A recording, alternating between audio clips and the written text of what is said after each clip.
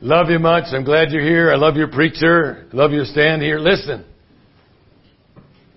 The other day, I got up in the morning, and guess what? I found somebody in my room. I thought, what in the world? I said, what are you doing here? He said, what are you doing here? I said, what do you mean, what am I doing here? What are you doing here? I said, who are you? I said, let me see your ID. He showed me his ID. And my picture was on it. I said, what? Oh, and I was talking to the mirror. I didn't know that. I'm old. That's what happens when you get old, you know. Amen. You don't understand when you're 83 years old. Amen. Now, one of these young ladies over here I heard is 91. Bless your heart. And you know what? She was here for Sunday school. Some of you young codgers couldn't even get up. You wimpies. My mama told me Sunday school was important as church time. And Sunday night was important as Sunday morning. And Wednesday night was just as important. And she took me to church. We walked. I told her this morning, we walked quite a ways to church. We did an American activity. We walked. We didn't have a car. And we walked in the winter time. She said, just bundle up. And we walked all the way. Amen? And so we went there Sunday morning, Sunday school, church, Sunday night. Okay? And Wednesday night. Week after week after week after week after week. And guess what? I got saved. And I thank God for that because I had roots. And so I want you to think about this. I want to show you one of my favorite verses in the Bible. Acts 13:13. How many know Acts 13:13?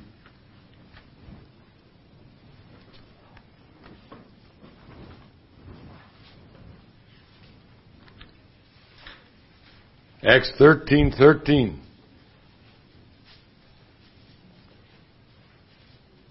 And when Paul and his company were loosed from Pampus, they came to Pergia and Pamphylia, and John departed from them, returning to Jerusalem. Let's pray together. God and Heavenly Father, thank you, Lord, for this morning. I thank you for this church, and God bless the pastor. God bless his family. God, keep them safe. Bring them home safe. Bring them fired up. God, we need revival. And I just pray you work in our hearts this morning. In Jesus' name, amen. The message I have this morning is I quit. Okay? I quit. How many have ever in your life said, I quit? How many got discouraged and said, man, I don't know if I can go on any longer. I quit. Have you ever said that? How many have said that? What'd the rest of you do? Never started? Okay. Well, better. But here, John Mark was on this missionary trip and he went home. He just quit. And I want to tell you some things this morning. I hope that you'll realize there's some great things in the Word of God. And I just said, I quit. Let me tell you why. You'll understand. I'm 83 years old. I've had more problems in my life than ever before I was saved. It's quiet in here. I accepted Jesus 61 years ago. I made a profession at 9 years old. And I look back and I thought, I don't know that I really trusted the Lord as my Savior at that time. And so at 22 years of age, while I was in college, I was playing football. And before that, I started dating my wife. And she said on the first date, I asked her if she knew she was going to heaven. I don't remember that. And I was, like I said, I was in a backslidden condition, and I thought, did I say that? But she said I did. So she said I did. You know, you never question your wife. All right? So the thing was about this. Hey, I was going on, and I was in a weightlifting club because I was training for football. And a man that was instructor there, his name was Darrell Scott. Darrell Scott had won some titles for bodybuilding, you know, Mr. Nebraska and stuff like that. He came in one night, and he had tears in his eyes. I said, what's going on? He said, I want to tell you something. I was standing out here in the corner. He said, a man stopped me and shared with me from my Bible, he's Catholic, how I could be saved. He said, I accepted Jesus as my Savior. He said, I saw you at that church over here. He said, do you read your Bible? And I said, oh, yes. You know when I read it? In church. I wasn't reading my Bible. And he was weeping and telling everybody about Jesus. He turned on a program. The man that owned the recreation place was Jewish. He turned on a program from a Baptist church about telling about the Word of God and how people could get saved. And this other guy that was in there, he was quite a great lifter. And the thing is about this, he came in and he said, that guy's gone crazy. He worships Jesus and he's all talking about Jesus, Jesus, Jesus. He said, I'm sick of it. And I said to him, but he's right. He said, you're not one of those crazy people, are you? And I said, yes. I went home that night and I wept. And I said, God, I've heard this all my life. And here a guy that just got saved is telling me about Jesus. I could have told him if I was right with God, but I wasn't. He said his wife and he were ready to get a divorce. Now she was saved. This was only a few weeks after he was saved. He said his mom and dad were saved. He was so excited about being saved. Don't take for granted what you have.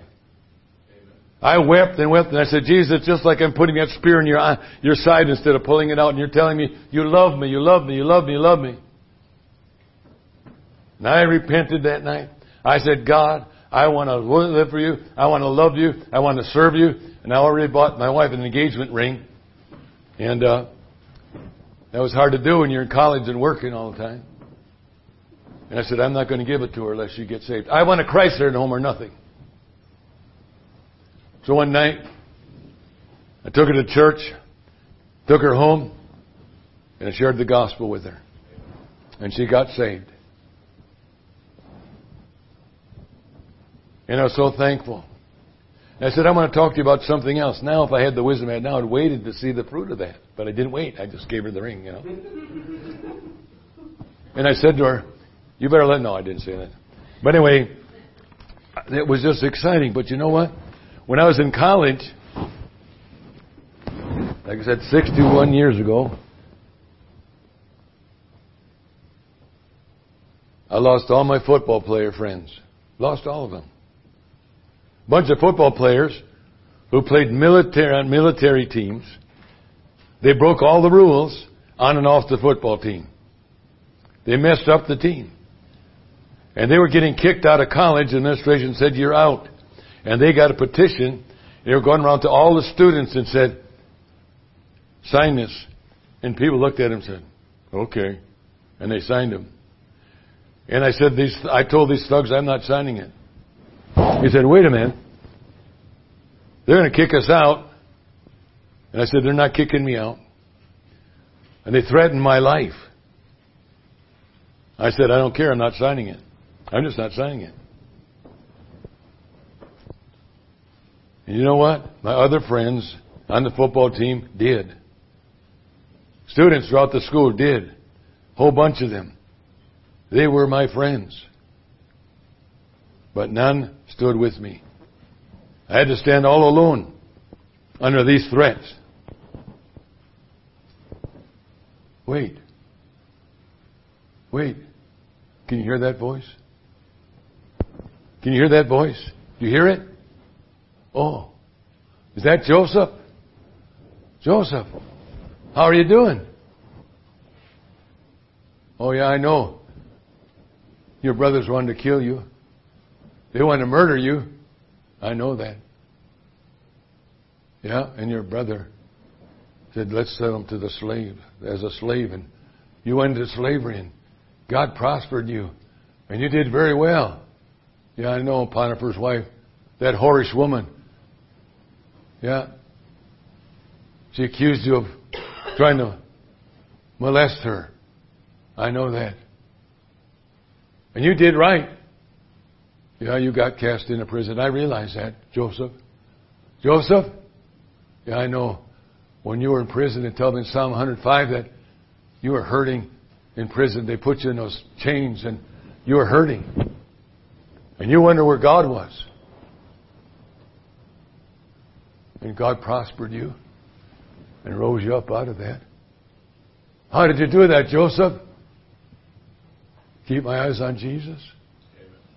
Keep my eyes on Jesus? Okay, Joseph. I'll keep my eyes on Jesus.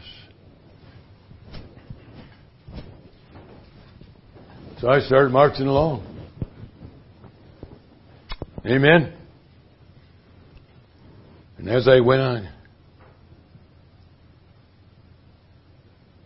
I told Joseph, no, my brother never tried to kill me. At least he never. He said he would, but he didn't do it. Okay?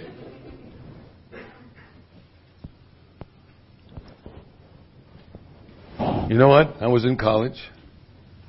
And I went to college. And I couldn't find a job, and I kept looking and looking. And I got a job at this meat market in the slaughterhouse. I made $1.25 an hour. You said, oh, that was probably good pay way back in the olden days before there were cars on the road. But you know what? I was making $3 an hour in the summer. And the average wage then was $5.50 an hour.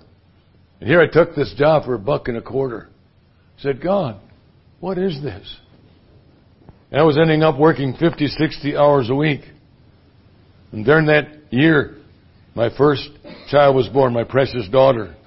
I was so tired as I was working in this meat market in this slaughterhouse, carrying sides of beef. And on slaughter day, hope you have a strong stomach, there was blood and guts all over the place. And I had to take the brains out of the cattle so that people could buy them. I had to get the blood out of the hearts. I had to cut the fat off the lungs so that they could sell them to the mink farmers. And I hung all those things up on the heads all up on a rack and all that kind of stuff. And I said, wow. And while I was working, one night I had a fever. And when I took my shirt off, I had a great big boil on my arm. I knew it was there, but it got worse and worse. In fact, it was double. And I got blood poisoning. And I came home, and I could feel the pain going up in my arm. And I didn't have a telephone. I couldn't afford it, so I went to the neighbors late at night, knocked on the door, and I said, he's a pre-med student. He said, man, I've never seen a boil like that in my life. He called the doctor.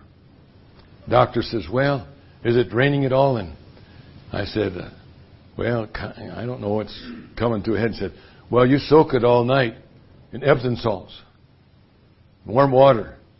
And I thought to myself, I haven't had any sleep. I have to sit up with that thing. So I got a bright idea. See, I'm an inventor.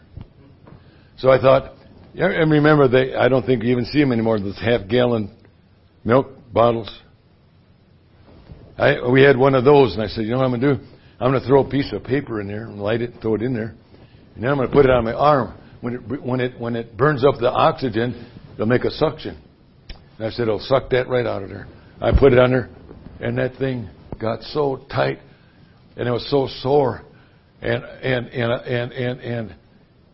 my wife told me not to do it. And that thing, and all that I got out of it was blood and nothing else. And I said, oh, brother. And now it was so tight I couldn't get it off. And I had to press on it so I could get some air in there to let that suction go. And I got that off. And man, I was so tired, I said, God, my daughter's she's going to be born pretty soon, and I can't get any sleep. And when she's born, I didn't get any sleep either. You know how those babies are. They want to eat at night. Amen? So I said, I quit. I quit.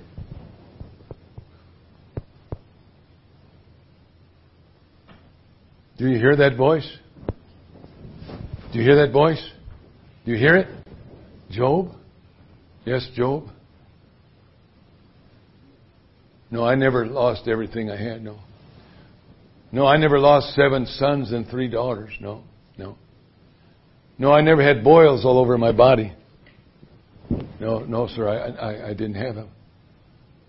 I know you suffered greatly.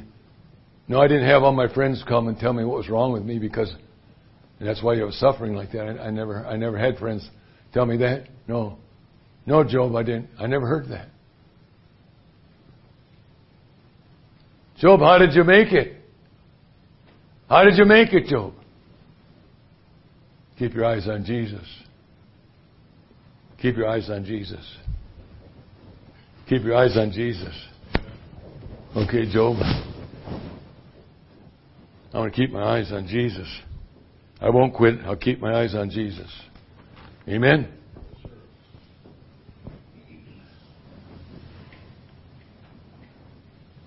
And as I went on to graduate school, studied in Milwaukee, became a probation parole officer. Then I got a job in West Ella school system. While I was when I was working in an office with these parole agents, there was 150 of them. Supervisors, all of them mocked me because I told them I was a Christian.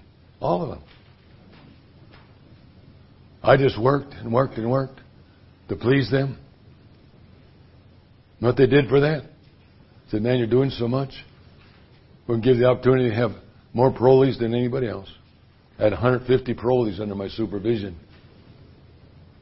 That really helped. And spiritually, I was in no man's land. Supervisors mocked me. I told the supervisor when I was in graduate school, his name was Arnie Blahnik, and Arnie Blahnik came to me. He gave me an article. It was all about different values in the world. I said, Arnie, I'm in graduate school, my last semester. I said, don't you think I know there's different values in the world? I said, Arnie, but the only values that count are God's values. And I said, you're a big phony. You go to that church down there, that Lutheran church in town, and you don't believe a thing. Well, that went over big. I told my wife when I got home, I'm going to get kicked out of school for sure. Then I got out of school. Anyhow, God protected me because He tried. And the thing is about this, I said, man, but I was so tired working. I was rebuilding a house in Milwaukee, all that kind of stuff. I said, I quit. I just quit. I'm not going. I'm not going. I'm not going on anymore. You hear that voice? Do you hear that voice? Moses, you're one of my heroes. Yes, Moses. Yeah. You got raised by Pharaoh. You had a wonderful position like Pharaoh's son. Yeah, I know that. That Egyptian was beating on one of your brothers and you killed him. Then you were worried that somebody saw you. Yeah. You went to Medina and you hid out for 40 years. And when you were 80 years old, what happened? Oh yeah, I remember. God called you out of a burning bush. He said, go back to Egypt. The last place you wanted to go was back to Egypt. Yeah, I know. And you said, I can't do it. But you went. And God showed you how that you could overcome Pharaoh. I remember that. And then for 40 years, you led a bunch of rebels, except Joshua and Caleb. All those people did all kinds of things. They backslid. They did all kinds of things. And they even wanted to kill you. I remember that. Moses, how did you do that? Keep your eyes on Jesus. You want me to keep my eyes on Jesus? I guess I'll try again, Moses. I'm going to keep my eyes on Jesus. Okay. If you say so. And you said we got to Mount Pisgah, Canaan land was just in sight. 120 years old. Wow. I'll keep my eyes on Jesus.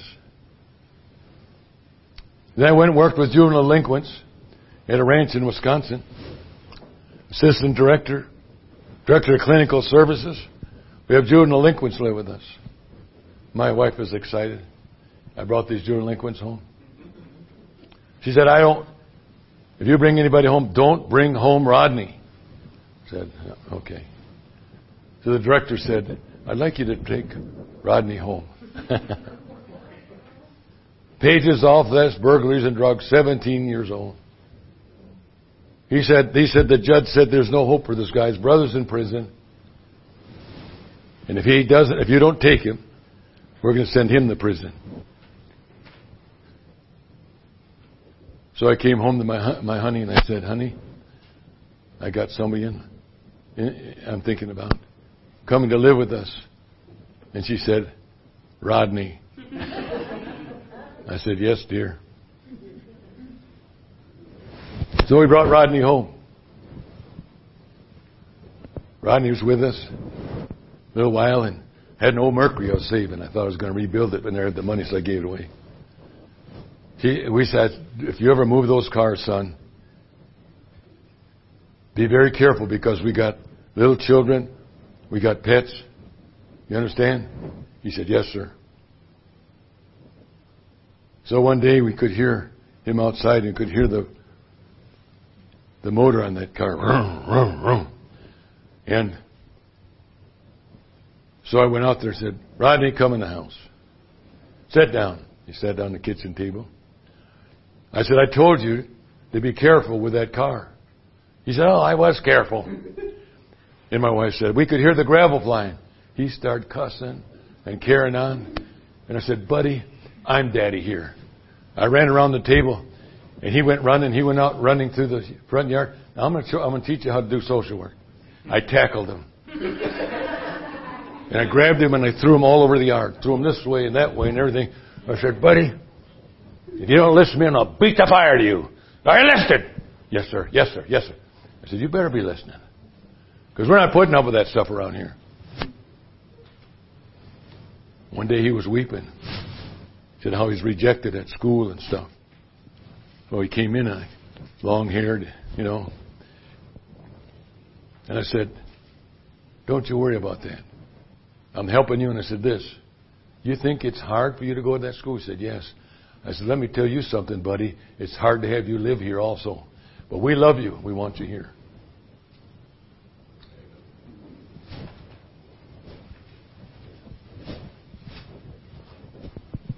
You know where Rodney is now? He's an old man. How old is he, honey? 60? 65 years old. I'm still 29. He passed me right up. He's in our church. He loves the Lord. He's been a blessing. He's one of the highest givers in our church.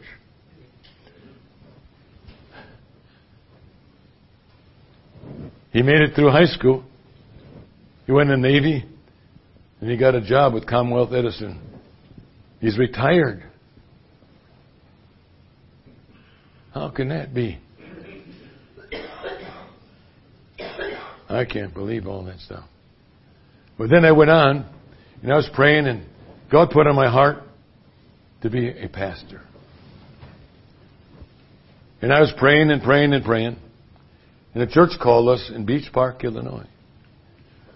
Had been there 5 years. Amen? Not 5 years. 50 years. And had 5 people on Wednesday night. And there were just a few on Sunday morning. And they didn't know anything how a church should be run. They had a board of deacons. Deacons are supposed to be servants, not directors. And they had ladies on the board. And I came in and I said, I won't come here. They had me preach one Sunday and they wanted me to come. And I said, I won't come here unless those ladies are off the board. I said, God has asked our men to lead. It's about time we get some men, take the lace off the underwear and start leading. Amen? Yes, sir. I mean, lead out front. And I said, if that doesn't happen, I'm not coming. And they said, okay. We'll pay you $10,000 a year, no insurance, 4 kids. I said, I'm not worried about that. So I thought to myself, that's wonderful. I was excited. My wife was excited. And I thought, man, it's like entering heaven to be a pastor. Everybody loves the preacher. My mother did anyhow. So I went to the church.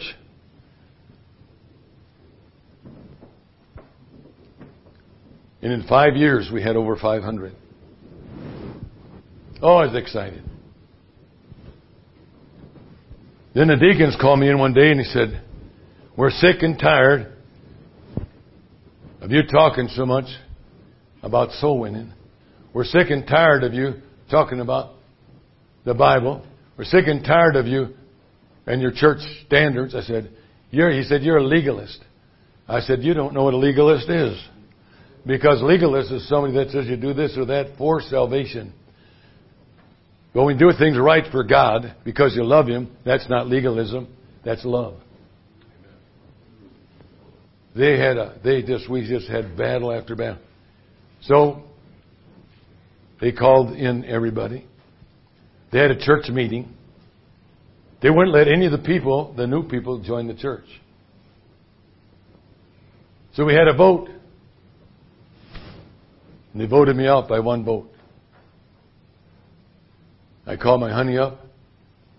Said, come up here. I take my arm. I said, let's sing the song, They'll Know Christians by Our Love. People were crying. Some people were hysterical. They're laying on the floor crying. What's going on? They couldn't believe this could happen among Christians. Listen, if you're a backslidden Christian, you're trouble. Are you listening? If you're a backslidden Christian, you are trouble. You're double-minded. You got things of this world on your heart. You know what those guys were concerned about? They'd get out of their cushy Christianity. You know what they're worried about? Hey, they gave out awards for Sunday school attendance. But they didn't want to hear about soul winning. I said, nothing's changing. Nothing. When I came to that church, I had $128,000 in the bank. We had bought some property, 7 acres of land to build a new building. Every dime I had, I put in that church. Almost every dime. But when you got done there, I had $36 in the bank. 4 kids, no job, didn't know where I was going. First night, we had 74 people at our house. In a few months, we had 30. You know why? Those people didn't soul win, but they knew how to gossip. That was Jim Jones and Khomeini and Hitler and who knows what else. So I quit. I said, that's it, I quit. I'm not going to keep going like this. I quit. That's it. I quit. When people call me Jim Jones and Hitler and everybody else, and I love those people, I can't take it anymore. Do you hear that voice? Do you hear that voice? Do you hear the voice? Do you hear it? Apostle Paul, I hear you. Yes. I know they stoned you and left you for dead. Yeah, I remember that. I remember that you were put in prison so many times. Yes, sir. Stoned and put in prison. You labored more abundantly than all of them. I remember reading that. You went through whippings, more abundant, labor more abundant, above measure. You were in prison frequently, more than anybody. In death often. 5 times your whip with 39 stripes. That's nigh unto death. You're beaten with rods 3 times. You suffered in shipwreck. A day and a night in the deep. Had perils in the waters. Perils of robbers. Perils of your own countrymen. Perils of the heathen. Perils in the city. Yeah, I know that. Perils in the wilderness. Perils in the sea. Perils among false brethren. Weary. In pain. Watchings. Sleepless nights. Watchings in hunger and thirst and fastings. Cold and nakedness. Besides that, the care of all the churches. You kept on going. I know that. How did you do that, Paul? Paul, how did you do that? Keep your eyes on Jesus. Keep your eyes on Jesus. But it's been tough. Keep your eyes on Jesus.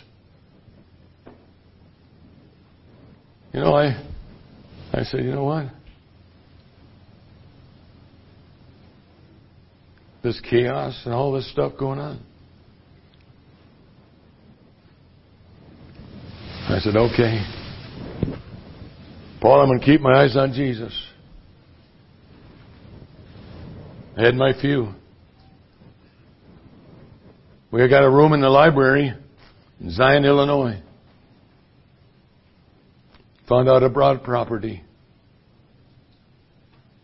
Kept looking around, and I found a property with 7 acres of land and some old buildings on it. And I said, we have no money.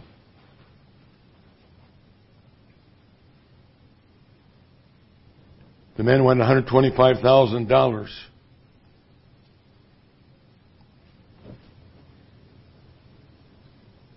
I said, how are we going to get that? $125,000. So I kept talking to him and said, Jim, you want $25,000 down? Would you take $15,000? I don't know why I said it. We didn't have 15 cents. And so I said, okay, we'll do the best we can. So I got together and we got together $4,000. That's all we could get. Somebody sent us $1,000 in the mail. Never came to our church. So we had $5,000. I said, $5,000. How are we going to get the rest? The owner called me and said, I just want to tell you something. I said, what's that? We sold the property. I said, you did? He said, yeah, a lady from Michigan. She wants to put $40,000 down the property and she's going to get it on such and such a day. All the people were excited. Because I said, God put this property on my heart. Now they're looking at me. What's going on? So I went, God, I said, God, what? Now it's sold. Man, it's on Highway 131. It's ideal location. And I know it's old buildings and we don't have any money, but what are we going to do? So a few months later, I called him. I said, Jim, did you sell the property yet? He said, oh. I said, he said, the closing day's in such and such a week. I said, I thought you told me this date. He said, no, it's in a few more weeks. I said, okay. I said, I want you to know something. I'm praying against you selling that. He laughed. I said, I don't care. I know you don't believe in things of God, but I do. And I said, I'm praying against your sale. A couple of weeks went by, and I didn't hear anything from him. So a little more time went by. Jim called me on the telephone. He said, Pastor. I said, yeah, are you still interested in that land? I said, yes. Didn't it sell? He said, no. And I said, praise the Lord. Praise the Lord. Praise the Lord. We're going to get it. We're going to get it. Praise the Lord. He said, well, you got the 15,000. I said, we're close. We only got 10,000 more to go. And we had a rummage sale, got $1,000. I said to the folks, I have a house that has equity. And I said, if you folks, anybody, if 10 of us, we had just young couples, remember we weren't making enough money to live on hardly. And I said, would you be willing to, well, first I started out asking if they'd get a loan. And he says, oh, that's too much money. The payments are too high on $1,000.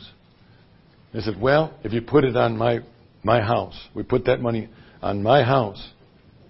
And I said, in the equity, we'll get the equity, and you pay about $20 a month. Can you do that?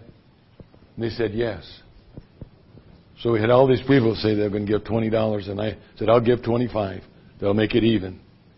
We got $10,000. So I got the $10,000, and I went to Jim, and I said, Jim, here's your money. Here's your $15,000. And at that time, interest rates were like 12%. I said, could we just pay you instead of the bank? Because the bank would never give us that money. He said, okay. So we bought it for $125,000. The building we met in was it was a mink farm, old mink farm, and on this one side, first of all, over here was a garage door because some men were using it for like a shop.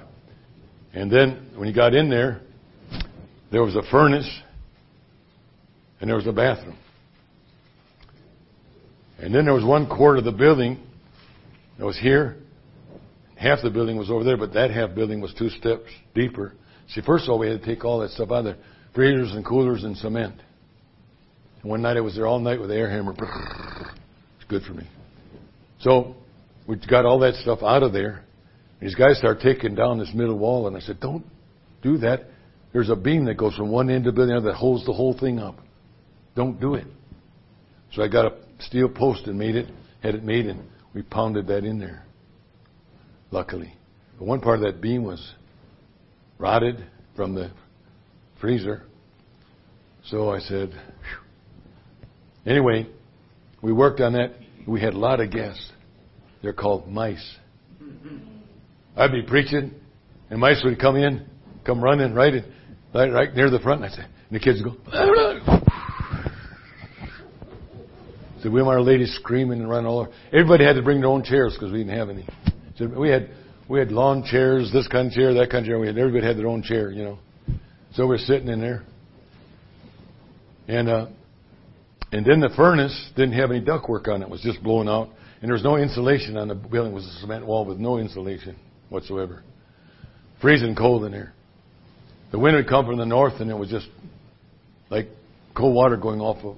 We sat in the corner there, and the furnace would backfire. It'd go boom, and if we would jump, and upstairs there was some rooms that were finished off, and there was a bathroom up there, and it had plastic pipes. You know how they have plastic pipes, and it came across the ceiling, was all open, and then down to the drain. Well, the kids were up there, and every 5 minutes it seemed like they were flushing the toilet, and that was behind me. That sound was behind me. I said, "Isn't it wonderful?" It was 2 steps lower where they were sitting.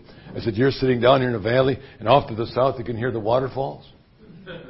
And then that toilet and sink for the bathroom was right behind me. It only had 3 sides.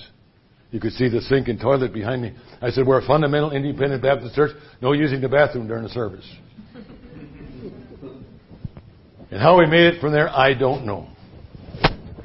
But we're still there.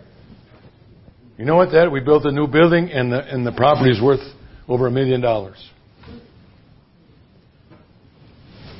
But it's a tough time. Amen?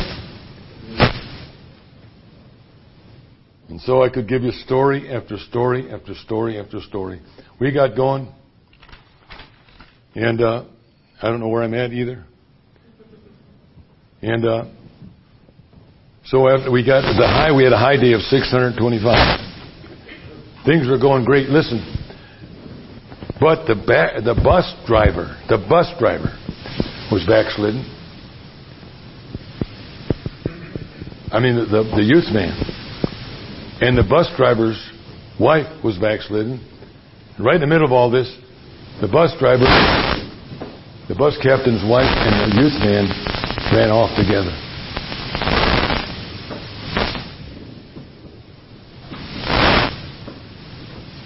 And one day he was outside. He lived on the property.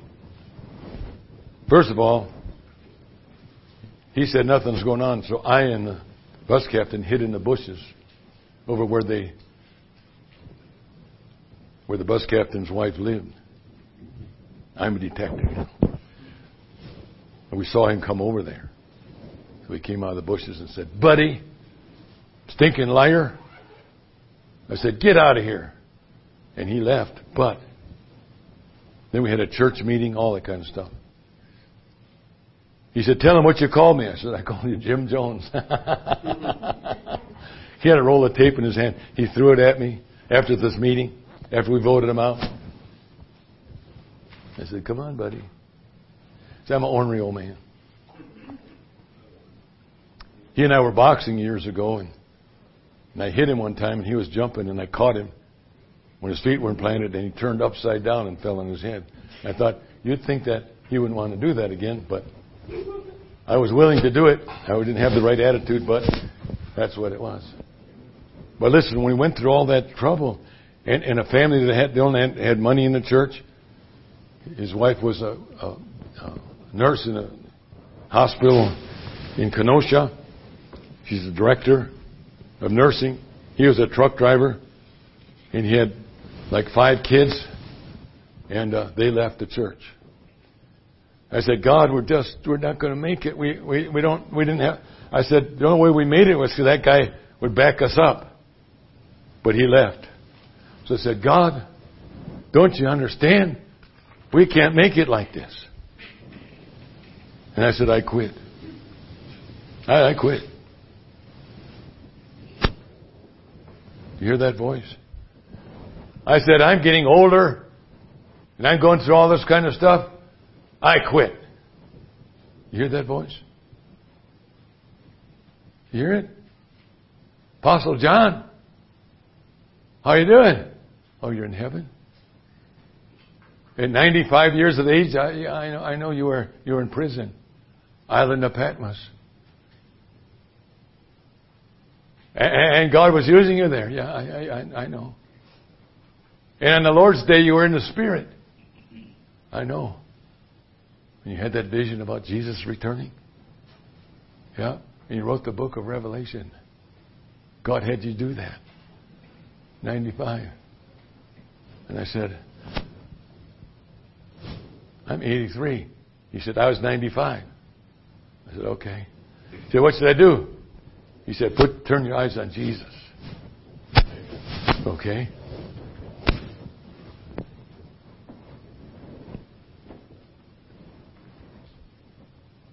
There it was. I continued on. Amen. David fell, but God restored him. Amen. Paul went through all these things. All these people went before us. He said there's a great cloud of witnesses that gone before us. Amen. They went through all kinds of things. I didn't know where I'm in my notes anymore. Does that bother you? Amen. But look, I pray to God, no matter what happens, that I really won't quit. I want to keep my eyes on Jesus. My ministry's, He's the author and what? Finisher of our faith. Honey, why don't you come here? She doesn't know this, but she's going to help me. Come here, honey. Come on.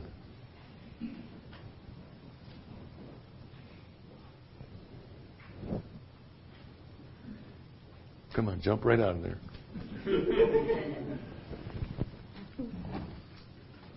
Come here, honey. Just come here. Come with me. We're going to go for a walk. Come over here.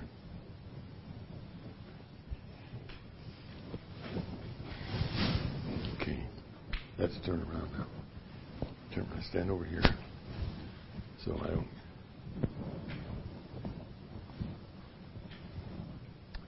God, I'm 83 years old, and I've been running around all over the place.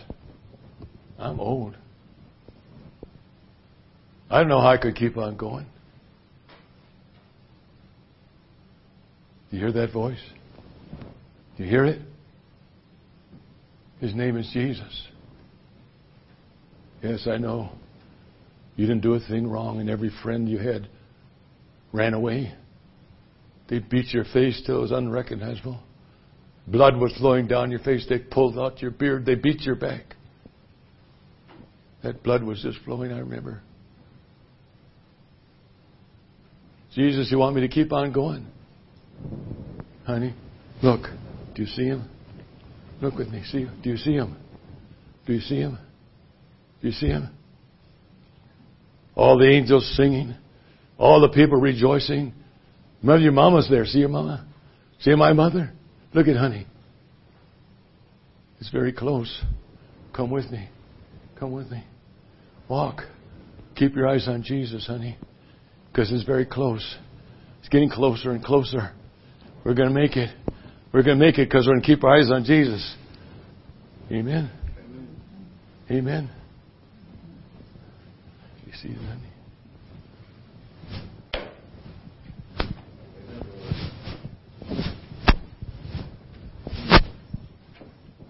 I want your head bowed and eyes closed. God's got something for you to do. He's got something for you to finish. Finish it. Amen. If God spoke to your heart this morning, will you raise your hand? God spoke to your heart this morning, you raise your hand.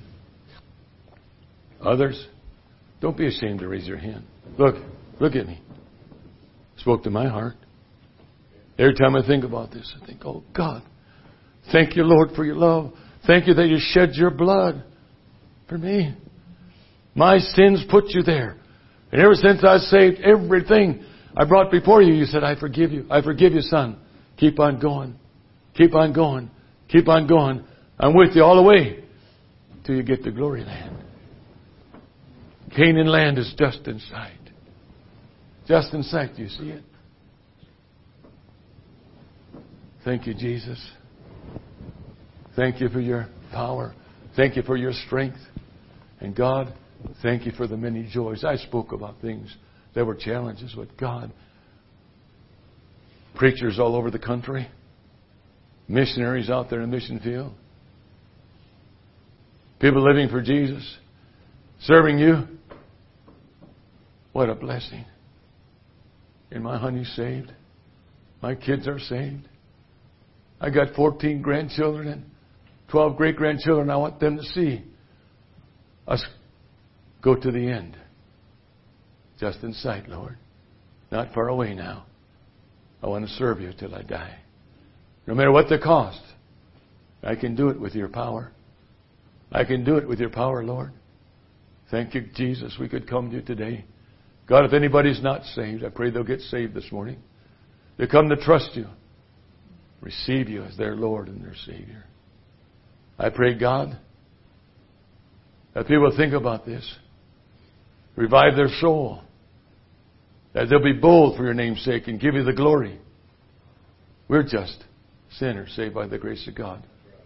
But you gave us the power, the strength to finish our course. In Jesus' name.